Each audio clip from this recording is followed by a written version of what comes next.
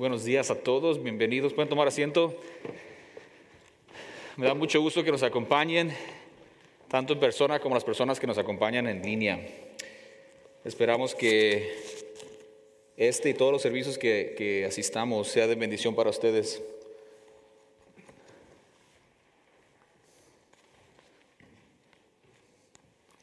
Tengo un par de anuncios que quiero mencionar antes de entrar en el mensaje. Y eso es de que los grupos de crecimiento van a comenzar en 2 semanas. La semana del domingo 6. Esa semana va a ser la primera semana que comenzamos los nuevos grupos. Este trimestre va a ser un poco corto porque deberíamos haber comenzado a mediados de enero, pero decidimos extender el comienzo para poder darnos tiempo de todos recuperarnos por si se enfermaron o no sé cómo anden por ahí. Pero la semana de enero. Yo voy a hablar con el hermano Orozco, estamos en comunicación acerca del grupo de español aquí. Pero también la semana que viene voy a tener un anuncio muy especial acerca de los servicios que tenemos aquí y la posibilidad, les voy a dar un pequeño, de tener un servicio también el domingo en la noche, el domingo en la tarde. Teníamos eso hace tiempo y nos alejamos de eso por COVID y cómo estructuramos los servicios aquí en Crosspoint, pero creo que vamos a regresar a tener servicios los domingos en la tarde y entonces eso nos va a dar un par de opciones para nuestro grupo de español. Quisiéramos que los grupos se queden iguales que el trimestre pasado, entonces, pero también queremos que todos nos registremos de nuevo. Así es que la idea es de quedarnos en el mismo grupo, pero también registrarnos una vez más para ver quién se está comprometiendo a estos grupos de crecimiento. Y simplemente les digo, si me preguntaras a mí como pastor qué quisieras, si tuviera un deseo, obviamente es de que todos se salvaran. No las personas que están aquí, pero aquí en esta iglesia, yo diría que para mí algo bien importante sería que todas las personas que se consideran parte de Crosspoint asistieran a un grupo de crecimiento. Eso sería como un deseo mío, que las personas que vengan a Crosspoint se comprometieran a crecer juntos con otro grupo de creyentes, porque creo que es bien importante para nuestro crecimiento y nuestra salud espiritual. Entonces ya comenzando esta semana puedes ir a Crosspoint Christian Church y mirar las opciones que tenemos.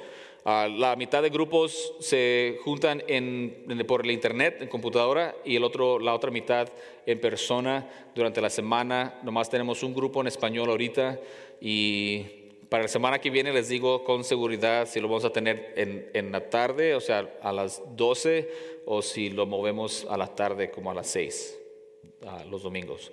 Pero la semana que viene les tengo esa información y vamos a estar listos para inscribirnos. Creo que eso es todo para los grupos de crecimiento. Ya les dije cuándo comenzamos, ¿verdad? Al entrar deberían de haber agarrado uno de estos para tomar comunión. Si no tienen uno, levanten la mano y Julio nos va a hacer el favor de pasar y darles uno si gustan participar en tomar la comunión. Y en preparación a eso quiero leerles de Gálatas capítulo 4 versículos 4 y 5. Gálatas 4 versículos 4 y 5. Aquí Gálatas, San Pablo le escribe a una región, a los cristianos de una región de Galacia, no necesariamente a una iglesia, y les dice algo bien interesante acerca del nacimiento de nuestro Señor Jesucristo y el propósito por el cual vino a este mundo.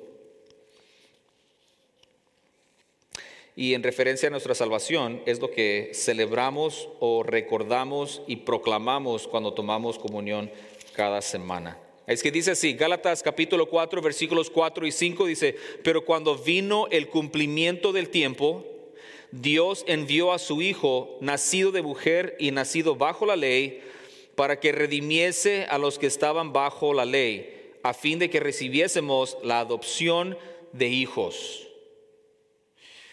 Hay muchísimo que decir ahí, pero el versículo 5 dice: para que la razón por la cual Cristo Jesús vino a este mundo es para redimir a los que estábamos bajo la ley, a fin de que recibiésemos la adopción de hijos.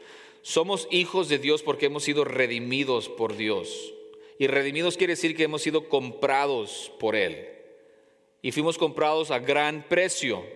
Eso lo explica 1 Corintios capítulo 6, que el Señor Jesucristo, con el sacrificio que Él hizo en la cruz de Calvario por nosotros, es como Él nos compra. Hemos sido redimidos y le costó a Él su sangre, la sangre y la vida de nuestro Señor Jesucristo. ¿Por qué?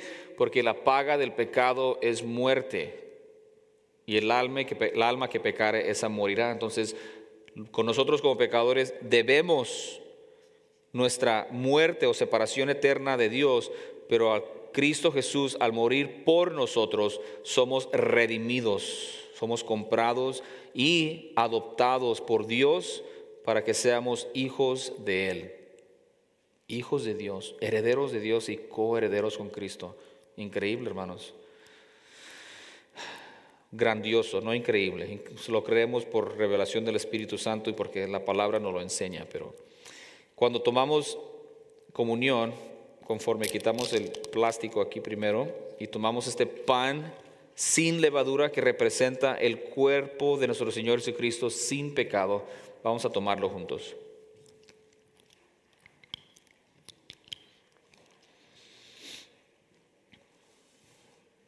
Y al remover el segundo plástico aquí, miramos el jugo que representa la sangre de nuestro Señor Jesucristo, que fue el pago. Esta sangre fue el pago por nuestro pecado. Vamos a tomarlo juntos. Y vamos a orar. Padre Santo, gracias de nuevo por este precioso día y gracias por la oportunidad de reunirnos como hijos suyos, Padre. Qué privilegio, qué honor. Gracias le damos hoy y para siempre por habernos redimido por medio del sacrificio de nuestro Señor Jesucristo. Ayúdenos a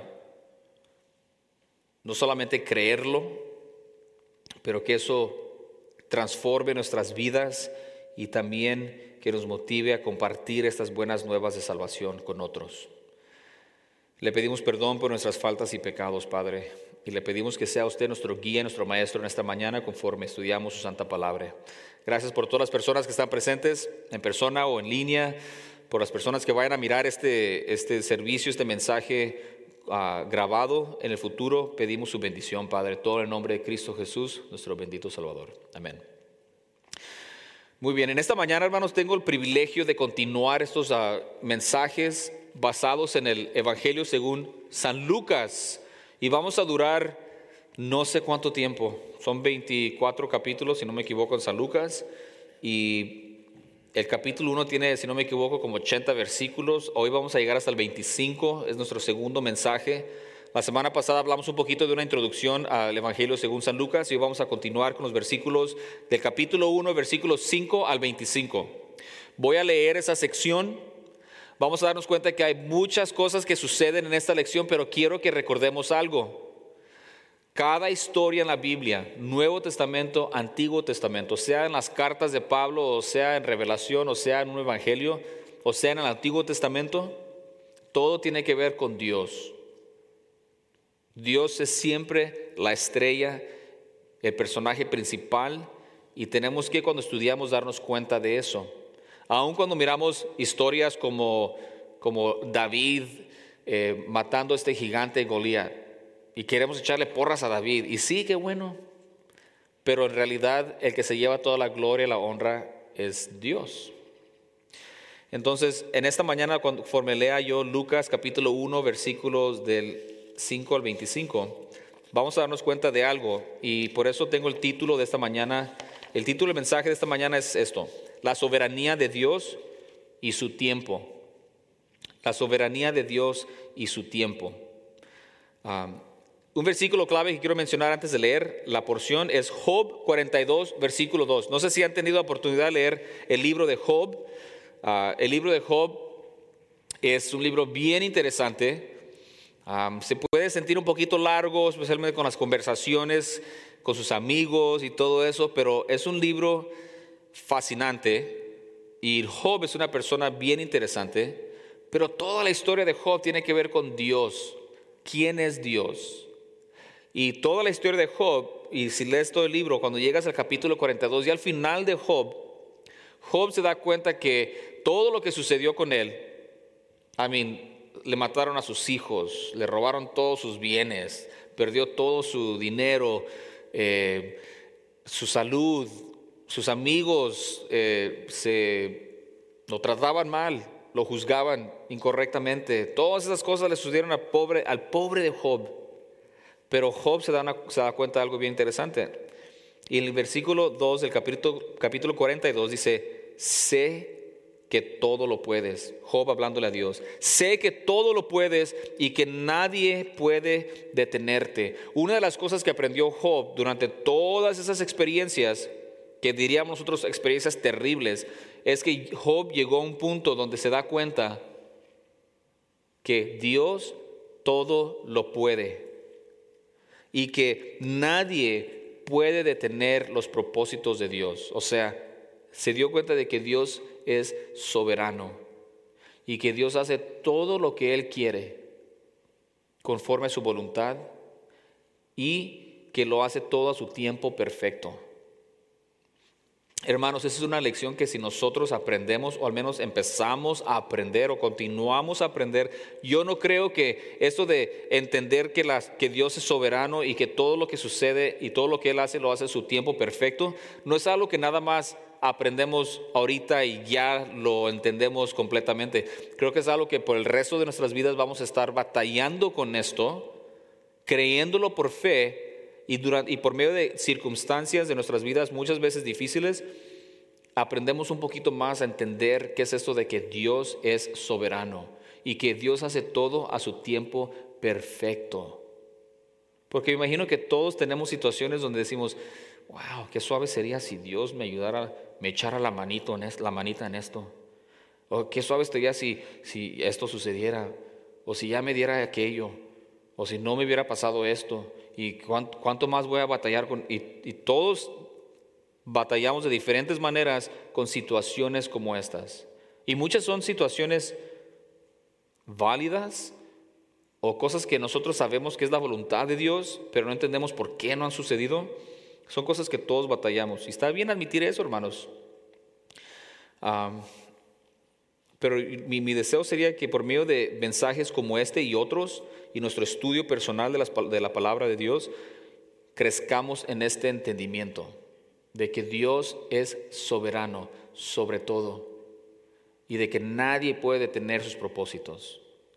Y hermanos, para Dios nada es difícil. Noten que no dije para Dios nada es muy difícil. Eso es también cierto, pero no le llega. Para Dios nada es difícil, ni siquiera poquito difícil. Nada. Y parte de lo que vamos a mirar ahora nos ayuda a entender estas verdades. ¿Okay? Tengo 5 puntos que quiero tocar. ¿Y por qué es? Porque el Evangelio según San Lucas es una narración. Queremos leerlo todo y hacer comentarios aquí y allá. Pero no quiero hacer nada más comentarios acerca de lo que estamos leyendo. Quiero que entendamos las verdades profundas de lo que estamos leyendo. Y conforme lees Lucas capítulo 1, versículos del 5 al 25, en realidad toda la palabra es así, nos damos cuenta de algo bien importante, que Dios es soberano y Dios hace todo a su tiempo con la perfección. Punto principal es esto: debemos aceptar y confiar en la soberanía de Dios para vivir por su gloria. Si vamos a vivir para la gloria de Dios, tenemos que entender y aceptar que Dios es soberano. Dios es sobre todo. Dios hace todo lo que Él quiere hacer cada vez. Y no hay nadie que pueda estorbar o prevenir eso. Eso tiene implicaciones, tiene tantas implicaciones para nosotros, de que Dios es soberano y Dios hace todo lo que Él quiere. Muchas implicaciones.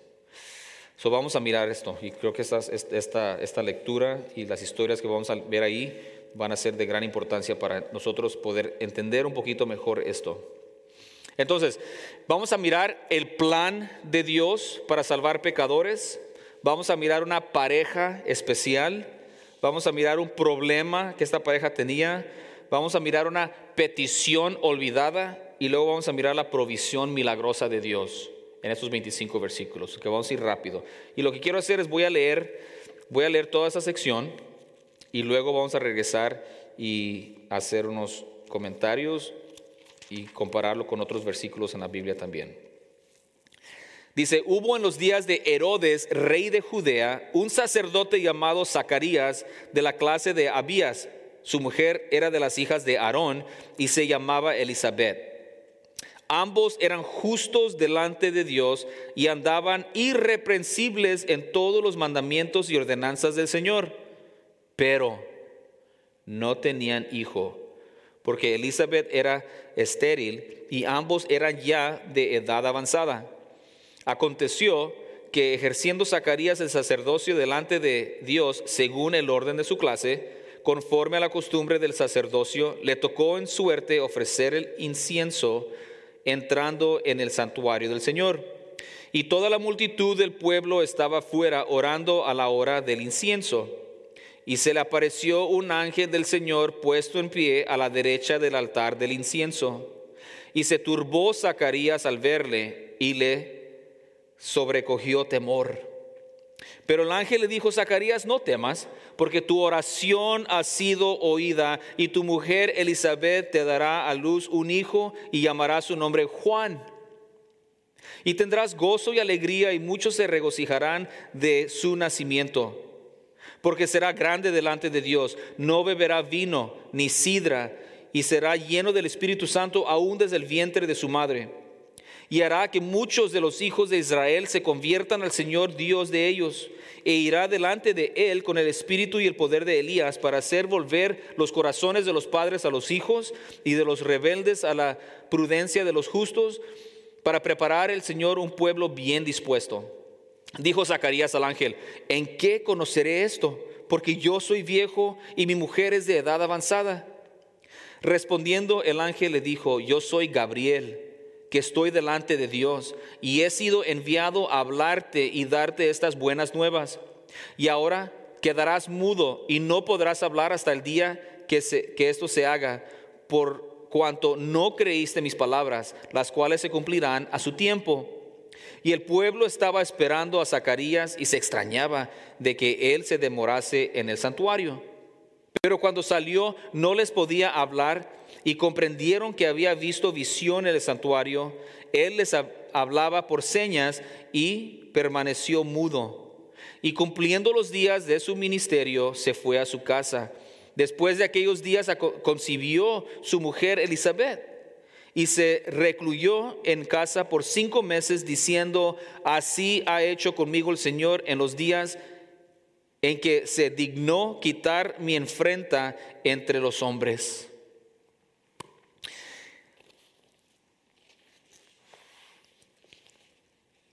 Quiero comenzar con hablar un poquito del Evangelio según San Lucas. Y creo que la semana pasada que hicimos una introducción no lo mencioné. Mencioné que el propósito por el cual Lucas escribió San Lucas a Teófilo era para que Teófilo pudiera tener un buen entendimiento de todas las cosas desde el principio y que estuviera cierto, que estuviera seguro de las cosas que él había sido instruido. Pero Lucas, conforme escribe su evangelio, lo que Lucas está haciendo, y la palabra evangelio quiere decir las buenas nuevas de salvación. Entonces Lucas está relatando las buenas nuevas de salvación a Teófilo, y lo que Lucas hace, que es un poquito diferente a los demás evangelios, Mateo, Marcos y Juan, es que Lucas está muy interesado. Él, siendo griego, está mostrando que Jesucristo es el Salvador del mundo, no solamente el Salvador de los judíos, pero también de los griegos, de cualquier persona que, aunque no fueran judíos. Y eso lo miramos en todo San Lucas. Miramos las historias que él escoge, las personas que él opta por darnos información acerca de ellos, las historias que él escoge para relatar. Nos hace ver que él está interesado en que una audiencia que no es judía se diera cuenta que Jesús es el Salvador, no solamente de los judíos, pero también de ellos. Entonces aquí miramos que el plan de Dios después, yo creo como en varios meses, si no años, cuando lleguemos al capítulo 19, se los voy a decir ahorita porque ya cuando lleguemos al capítulo 19 se les va a haber olvidado de todos modos, así es que capítulo 19 está la historia de Zaqueo. Y en el capítulo 19, versículo 10, hay un versículo muy clave que dice, el Señor Jesucristo de sí mismo, dice, el Hijo del Hombre vino a buscar y a salvar lo que se había perdido. Lucas está interesado en relatarle a Teófilo y a todos nosotros de que Jesucristo, su propósito era de venir a salvar a este mundo o a redimir pecadores como nosotros. Y lo importante entonces es que nosotros, conforme leamos esas historias, por ejemplo, aquí está la historia de un ángel, Gabriel, que viene y habla con Zacarías. Está Zacarías, está su esposa, está la promesa de San Juan, de Juan el Bautista que van a nacer. Hay todas esas historias, pero en realidad si tomamos un paso atrás y miramos toda la historia, una de las cosas que miramos aquí que es importante es que miramos la soberanía de Dios. Cómo es que Dios hace las cosas a su tiempo, como Él quiere hacerlas, y nadie puede estorbar eso. Entonces el plan de Dios para salvar pecadores es lo que miramos aquí. Lucas comienza desde el principio. Y lo dice en los primeros versículos del capítulo 1, dice, yo teniendo perfecto entendimiento de todo desde el principio. Y el principio para Lucas es no como San Juan. San Juan empieza su evangelio en el principio era el verbo era con Dios y el verbo era Dios. Comienza con el Señor Jesucristo, Marcos hace algo similar y Mateo sí regresa un poquito atrás del ministerio de Jesucristo nuestro Señor, pero comienza con una audiencia específica de judíos. Aquí Lucas comienza no con el Señor Jesucristo, no con María y José, pero comienza con Elizabeth y Zacarías. ¿Por qué? Porque ellos iban a ser los papás de Juan el Bautista y Juan el Bautista fue enviado antes para preparar el camino para el Señor Jesucristo. Entonces Lucas se va aún más atrás para que tengamos un buen entendimiento. Y es importante porque relata lo que San Juan, viniendo en el espíritu de Elías, fue algo que fue profetizado cientos de años antes, que antes que el Señor Jesucristo fuese revelado, iba a haber uno en el espíritu de Elías que iba a preparar el camino para el Señor. Y ese es Juan. Los papás de Juan el Bautista son Elizabeth y Zacarías. Y ahí es donde comienza Juan. Pero todo esto tiene que ver con la soberanía y el gran plan de Dios y que todo lo hace a su tiempo perfecto. Entonces déjenme leer Gálatas capítulo 4, versículo 4 y 5 de nuevo que usamos para tomar comunión, pero dice, sin embargo, cuando se cumplió el tiempo establecido, Dios envió a su Hijo, nacido de una mujer y sujeto a la ley, para que redimiese a los que estaban bajo la ley, a fin de que recibiésemos la adopción de hijos. Eso habla del tiempo perfecto de Dios. Dice, sin embargo, cuando se cumplió el tiempo establecido. ¿Quién estableció ese tiempo? Dios estableció ese tiempo. Porque es que el Señor Jesucristo nació hace 2000 años, porque fue exactamente cuando Dios quiso que naciera. ¿Por qué no nació 1000 años antes o 1000 años después? Nos damos cuenta que Dios tiene un plan perfecto, hermanos, que todo esto, y cuando digo todo esto, estoy incluyendo todo el universo, ¿se fijaron? Todo el universo, toda la historia humana tiene que ver con Dios, su soberanía y su tiempo perfecto para todo. Y dentro de ese plan perfecto que Dios tiene, nos encontramos usted y yo. Y es algo maravilloso, hermanos. Nosotros sin Cristo somos tan insignificantes, creados del polvo de la tierra. Y peor que eso, por nuestro pecado, condenados a sufrir una separación eterna con Dios. Somos de lo peor, de lo más bajo. Y aún así, dentro de los propósitos de Dios, nos encontramos usted y yo. Es increíble, hermanos. La maravilla del plan de Dios. No nos damos cuenta la grandeza de ese plan. Me imagino que cuando estemos en su presencia por toda la eternidad, vamos a poder mirar y entender cosas que en este mundo nuestro cerebro ni nuestra imaginación puede empezar a comprender. Va a ser algo maravilloso, hermanos.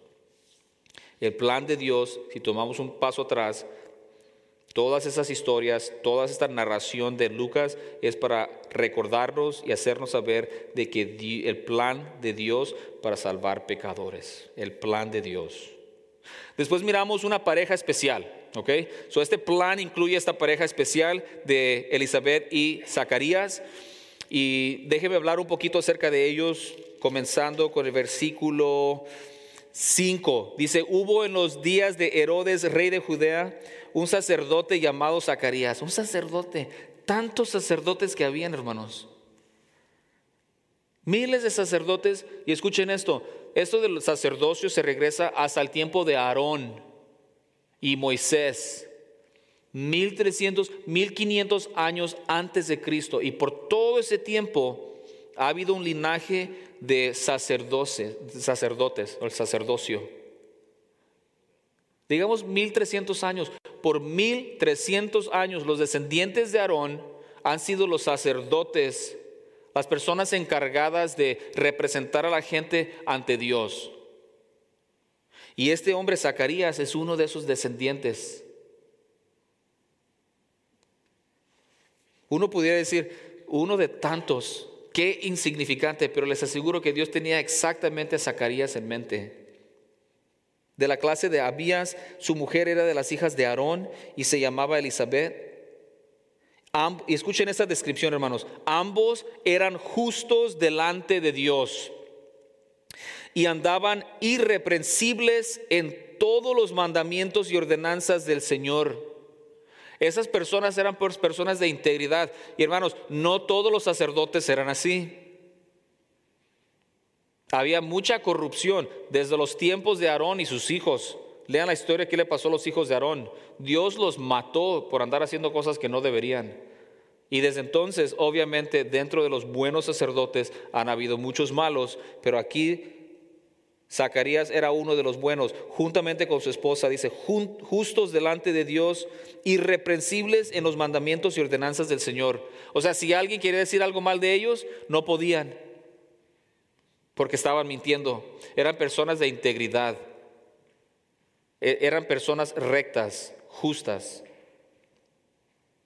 Y dice, versículo 7, pero no tenían hijos. Estoy hablando de la pareja especial. Ya me brinqué al problema, pero déjeme regresar a la pareja especial. Tiene que ver con estos dos puntos. Hay mucho se sobreenlazan porque tenían un problema. Voy a hablar de la pareja y el problema que tenían. ¿Okay? La pareja dice, pero no tenían hijo porque Elizabeth era estéril y ambos eran ya de edad avanzada. La Biblia no nos dice cuántos años tenían, pero sí nos dice aquí que eran de edad avanzada. Y Zacarías dice de sí mismo, ya soy viejo y mi esposa ya está avanzada en años. Fíjense que Zacarías no dice, y mi esposa está vieja, no dice eso. Dice, yo estoy viejo y mi esposa está avanzada en años. Qué buena onda. Esposos, aprendan, ¿ok? Aprendan. Y dice, pero no tenían hijo porque Elizabeth era estéril y ambos eran ya de edad avanzada. Y hermanos, este es un gran problema que esta pareja tenía. Y creo que hay muchas aplicaciones, y les quiero decir eso, conforme estén escuchando el mensaje o este mensaje o todos los mensajes que miremos, aunque todo se trata de Dios, y les dije, nosotros nos encontramos, solamente por su gracia, nos encontramos dentro de los propósitos de Dios de una manera sobresaliente. Pero mucho de lo que estudiamos aquí va a haber muchas aplicaciones personalmente hablando. Y nuestro trabajo cuando estamos escuchando un mensaje, ya sea en persona como ahorita o por el radio o por la televisión, o cuando nosotros estamos leyendo, debemos orar de que pedirle al Espíritu Santo que nos revele, que nos ayude a entender con discernimiento, que nos ayude a entender las aplicaciones para nuestras vidas. Porque es bien importante, hermanos. Mucha gente mira esto y dice, oh, mira, Dios les concedió esto y Dios te va a conceder a ti. Y a lo mejor, hermano, yo no sé cuál es tu petición, yo no sé cuál es tu necesidad o cuál es tu deseo. Sí sé que en los Salmos dice, deleítate en el Señor y Él te dará los deseos de tu corazón. pero también sé que Dios no nos da todo lo que queremos. Así como un padre amoroso no le da todo lo que sus hijos quieren. Es algo amoroso de tenerle ciertas cosas a sus hijos. Y Dios hace lo mismo. Pero dentro de sus planes y sus propósitos también encontramos nosotros grandes bendiciones como hijos. Entonces, no todo se aplica a nosotros exactamente igual, pero lo que sí vamos a ver es que Dios es soberano y que si Él quiere hacer algo, lo va a hacer sin importar cómo te sientes, qué opinas, cuál es tu preferencia. Si Dios lo quiere hacer, Él lo va a hacer. Y nosotros tenemos que tener una cierta humildad para comprender eso y aceptar eso. Porque miren, esta pareja avanzada en años, y yo no sé con qué edad tenían, pero digamos que tenían, no sé, no quiero insultar a nadie, 45. Vamos a decir que avanzados en edad, ya habían pasado la edad de poder tener hijos. Ahora, cuando se casaron, no sabemos tampoco. Lo que sí sabemos es de que estaba bien establecido de que Elizabeth era estéril y no podía tener hijos. Y también sabemos que querían tener hijos y no podían. Y sin lugar a duda, y lo sabemos porque Gabriel lo dice, que le oraban a Dios para que les concediera hijos. Digamos si se casaron a los 20 y ya estaban a sus 50, por decir, hermanos, por decir 30 años pidiéndole a Dios que les diera un hijo. Y la posible decepción o tristeza de ver que su deseo grande nunca se había cumplido. Pero lo que quisiera que miráramos en esta pareja especial es de que nunca dejaron de servir, nunca dejaron de amar a Dios, nunca dejaron de caminar en sus caminos. Que por todos esos años y todas estas décadas, aunque Dios no les había concedido lo que ellos deseaban y era algo bueno, Dios lo detuvo de ellos y aún así ellos continuaban siendo esta pareja especial, hermanos. Hay una gran lección ahí para nosotros. Porque muy fácilmente hubieran dicho, ya tenemos 10 años sirviendo aquí. Yo soy uno de los sacerdotes. Y trato de hacer todo bien. ¿Y por qué es que Dios no me da un hijo? Y después de años y décadas, miramos a Elizabeth y a Zacarías que se mantienen en el camino del Señor. Y eso es algo encomendable que deberíamos nosotros de poder hacer igual. Entonces una pareja especial que tenía un problema. Déjenme mencionarles Hebreos capítulo 4 versículos 14 y 15, hablando del sacerdocio, entender que el sacerdocio que Zacarías estaba involucrado regresaba más de 1000 años en el pasado, comenzando con Aarón. Pero les menciono solamente que el Señor Jesucristo es nuestro gran y sumo sacerdote. Hebreos 4, 14 y 15 dice, por lo tanto, ya que tenemos un gran sumo sacerdote que entró en el cielo, Jesús, el Hijo de Dios, aferrámonos a lo que creemos. Nuestro sumo sacerdote comprende nuestras debilidades, porque enfrentó todas y cada una de las pruebas que enfrentamos nosotros. Sin embargo, Él nunca pecó. El Señor Jesucristo entiende todas nuestras debilidades y Él fue tentado, pero nunca pecó. Pero nunca te vas a encontrar en una situación donde Dios no te comprende. Si supieras mi dolor, y el Señor dice, claro que comprendo tu dolor. Si entendieras mi necesidad, claro que entiendo tu necesidad. Y tenemos que debemos de tener un entendimiento correcto acerca de quién es Dios, y no vamos a decir tonterías como, Dios, si tú supieras lo que yo tengo. Pensando de que Dios no puede entender y que Él es alguien que está lejos de nosotros, que no entiende nuestro dolor, que no entiende nuestra situación. Ese no es el caso. El Señor Jesucristo entiende con perfección cualquier y cada situación que tú pasas, pero Él nunca pecó.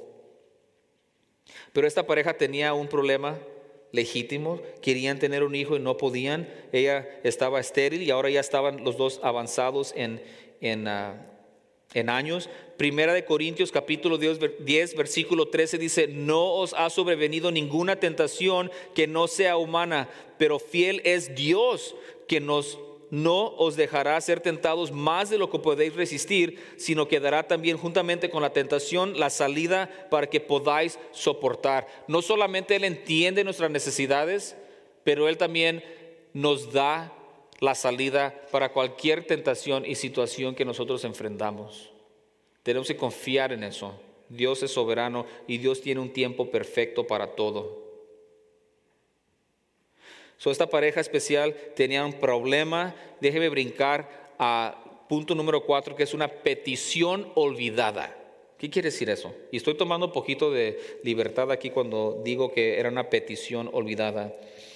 Porque dice, versículo 11, y se le apareció un ángel a Zacarías cuando estaba dentro del templo ofreciendo incienso. Dice, se le apareció un ángel del Señor puesto en pie a la derecha del altar de incienso, y se turbó Zacarías al verle y le sobrecogió temor. Pero el ángel le dijo: Zacarías, no temas. Perdón, no le dijo eso. Zacarías, sí, no temas, porque tu oración ha sido oída, y tu mujer Elizabeth te dará a luz un hijo y llamará su nombre Juan. Hermanos, eso es bien raro, porque Zacarías no estaba ahí orando por un hijo. Él estaba ofreciendo incienso de parte de toda la gente, que es simbólico de las oraciones del pueblo. Pero el hecho de que ¿qué dijo Zacarías cuando el ángel le dijo: tu oración ha sido escuchada, vas a tener un hijo? ¿Qué dijo? ¡Sas! ¡Qué bueno! Es exactamente lo que estaba pidiendo. Zacarías muestra una falta de fe. ¿Por qué? Porque estoy seguro que Zacarías no estaba orando por un hijo, y es muy posible que ya tenía no semanas, ni meses, ni años. Es muy posible que ya tenía décadas que había dejado de pedir esto. Y lo muestra porque dice: ¿cómo va a suceder eso si yo y mi esposa ya estamos bien avanzados o sea, ya es algo que yo no estoy pidiendo? ¿Cuál oración? Pero ya tengo años en pedir eso. Esa oración ya se había, yo pensé que esa oración ya estaba olvidada. Ya, ¿para qué pedir eso si ya estoy viejo y mi esposa avanzada en años? Para mí, creo yo, que ya era una oración o una petición que Zacarías había olvidado. En la mente de Zacarías, humanamente hablando, ya no existía la posibilidad de tener un hijo. Esa idea de tener hijos ya había pasado hace tiempo, posiblemente años o décadas. Y creo que eso es algo bien especial, hermanos, porque hablando acerca de la soberanía de Dios y el tiempo perfecto de Dios, yo no sé ustedes, pero si fueran un poquito como yo, pensaran: pero está medio feo, ¿por qué Dios, si les iba a dar un hijo, por qué no se los dio hace 30 años? Cuando lo querían, cuando lo podían, cuando tenían energía para criarlo, y cuando tenían ganas de tener un hijo, y antes de sentir el reproche de tanta gente por tantos años. ¿Por qué es que Dios esperó tanto? La respuesta: yo no sé, pero me doy cuenta que yo no soy Dios, y Dios le concedió un hijo a Zacarías y a Elizabeth exactamente cuando Dios quiso concederles un hijo, conforme a sus propósitos. Y eso es bien interesante. Yo sé que eso tiene muchas implicaciones. Me pongo un poco emocional porque yo sé que todos tenemos situaciones en nuestras vidas donde decimos: Dios, ¿por qué? ¿Por qué no esto? ¿O por qué esto? ¿Y cuánto tiempo voy a batallar con esto? ¿Y por qué no me ayudas con esto? Y para que nosotros podamos entender, quiero que esta historia nos ayude a entender que Dios hace todo a su tiempo. Y no podemos entender, hermanos. Y les digo otra cosa, que es muy peligroso nosotros ponernos en una situación, en un plan, donde decimos cosas como: Dios, ¿por qué tú no has? ¿O por qué no me? Porque creo que asumimos ciertas cosas. Asumimos que Dios nos debe algo. Y tenemos que entender, hermanos, que Dios no nos debe absolutamente nada. Y si estamos en eso, probablemente hemos creado un ídolo acerca de lo que estamos pidiendo, en vez de aprender a ser humildes delante de Dios. Y como Zacarías y Elizabeth, que por años sin duda pidieron hijos y Dios nunca les concedió, aún así eran rectos delante de Dios, obedientes y humildes, irreprensibles, aún que Dios no les había concedido. Y ellos ya estaban, de nuevo, en sus mentes, ellos, eso de tener un hijo ya había pasado, pero miramos que se mantenían fieles. Yo no sé cómo es que Dios trabaja, hermanos. Sí sé que Él es motivado por su amor y su gracia, que Él es soberano, es el todopoderoso, que hay nadie que pueda estorbar sus propósitos y que todo lo hace exactamente cuando Él quiere. Y la manera que Él quiere es la mejor manera. Pero dentro de esos propósitos van a haber tiempos donde nosotros no nos conceden nuestros deseos o gustos o aún lo que creamos necesidades. Pero lo que sí puedo decir con confianza es de que Él ha suplido nuestra mayor necesidad de ver nuestros pecados perdonados. Y eso es más de lo que merecemos. Y nos metemos en problema cuando creemos que porque Señor, nunca fallo los domingos. Y mira, hasta llevo mi Biblia y llego a tiempo. Y aún así no me... Bien peligroso pensar que Dios... Porque eso está implicando que nos merecemos algo, que Dios nos debe algo. Que si fuera buena onda o si de veras fuera justo, nos concediera ciertas cosas. Y eso es estar equivocado de nuestra parte. Pero yo sé que es difícil. Yo sé que es difícil porque todos tenemos, me imagino, cosas que quisiéramos que fueran diferentes. ¿Y por qué no? No sé. ¿De que Dios puede? Sí. ¿De que quiere? No sé. Pero quiera o no, me conceda o no, yo voy a mantenerme recto en las cosas de Dios. Una petición olvidada. Mire Salmo 31, 24. Dice, esforzaos todos vosotros los que esperan en Jehová y tome aliento vuestro corazón. Podemos ser como Job. Job dice, aunque me mate Dios, yo voy a seguir confiando en Él. Los amigos de Daniel, cuando los iban a meter para matarlos en un horno, dicen, hey, rey, Dios nos puede salvar de esto. Pero aun si Él opta por no salvarnos, de todos modos no vamos a alabar tu imagen fuchi y vamos a alabar a Dios. Esa fue la versión de Nueva Traducción, ¿sabe cuál? Tener esa convicción, hermanos, de que yo voy a confiar en Dios. Yo sé que es difícil, pero por eso estamos aquí, para aprender, para que la palabra de Dios nos ilumine, nos haga entender y nos ayude. Yo voy a seguir a Dios, yo voy a alabar a Dios, yo voy a seguir confiando en Dios, confiando que Él es el soberano, que todo lo puede, pero Él tiene un tiempo perfecto. Y yo no sé si la idea de mis propósitos y mis deseos caben dentro del plan de Dios. Por eso es que conforme el Espíritu Santo nos conforma a ser más como Cristo, más vamos a ver que nuestros deseos, nuestros planes y nuestros propósitos se alinean a los de Dios. Y cuando estamos bien alineados es cuando estamos en buena comunión con Dios, porque vamos a querer lo que Él quiere, vamos a desear lo que Él desea para nuestras vidas. Mientras que andemos todavía mundanos y ¿por qué no me das un carro y por qué no me das aquello? Estamos todos fuera de orden conforme a los propósitos de Dios. Pero ahí andamos. Punto número 5 para terminar. Hablamos del plan de Dios para salvar pecadores. Miramos una pareja especial de Elizabeth y Zacarías. Miramos el problema de esa pareja que no habían tenido hijos. Miramos una petición olvidada que para Zacarías eso ya había pasado, ya ni siquiera pedía. Pero hubo un tiempo donde lo pidió y Dios escuchó su oración. ¿Quién sabe cuál oración de cuándo? Pero a Dios no se le olvida nada y no se le escapa nada. Y la provisión milagrosa de Dios. La provisión milagrosa de Dios. ¿Cuál es la provisión de Dios? Acá más al final dice en el versículo 23. Y cumpliendo los días de su ministerio de Zacarías, se fue a su casa. Después de aquellos días concibió su mujer Elizabeth. Y se recluyó, se escondió, se alejó en casa por 5 meses, diciendo: así ha hecho conmigo el Señor en los días en que se dignó quitar mi afrenta o mi reproche entre los hombres. Ahí Elizabeth nos muestra que por años sufrió, y sufrió en silencio. Sufrió en silencio por todos esos años y décadas. Dice, el reproche de la gente, todos estos años siguiendo al Señor, y la gente con ese reproche: si eres tan aleluya, ¿por qué es que Dios no te da esto? Hermanos, algo que probablemente tus amigos o tus familiares te van a decir. Mira, y tú que eres cristiano, y mira cómo te va. Ni trabajo tienes, ni dinero tienes, ni todas esas cosas que ellos piensan que es la bendición de Dios.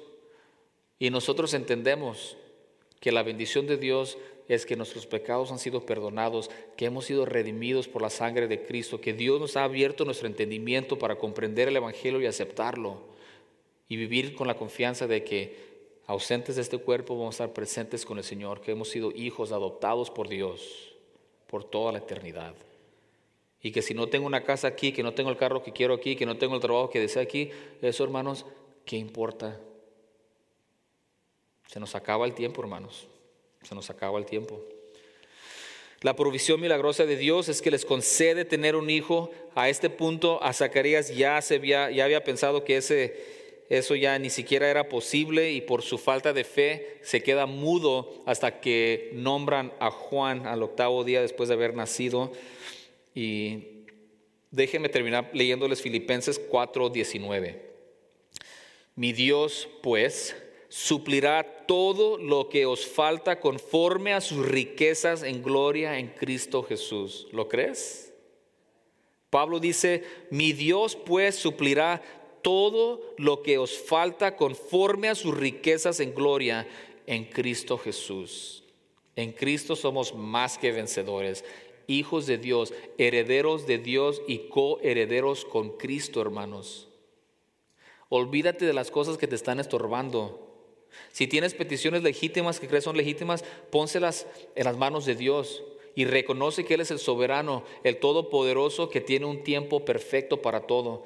Y vamos a humillarnos ante Él, dándonos cuenta de lo que Él ha hecho por nosotros, y lo que Él nos ha dado y lo que nos promete es mucho, mucho más de lo que nos merecemos ya. Y cualquier cosa después de eso es simplemente extra.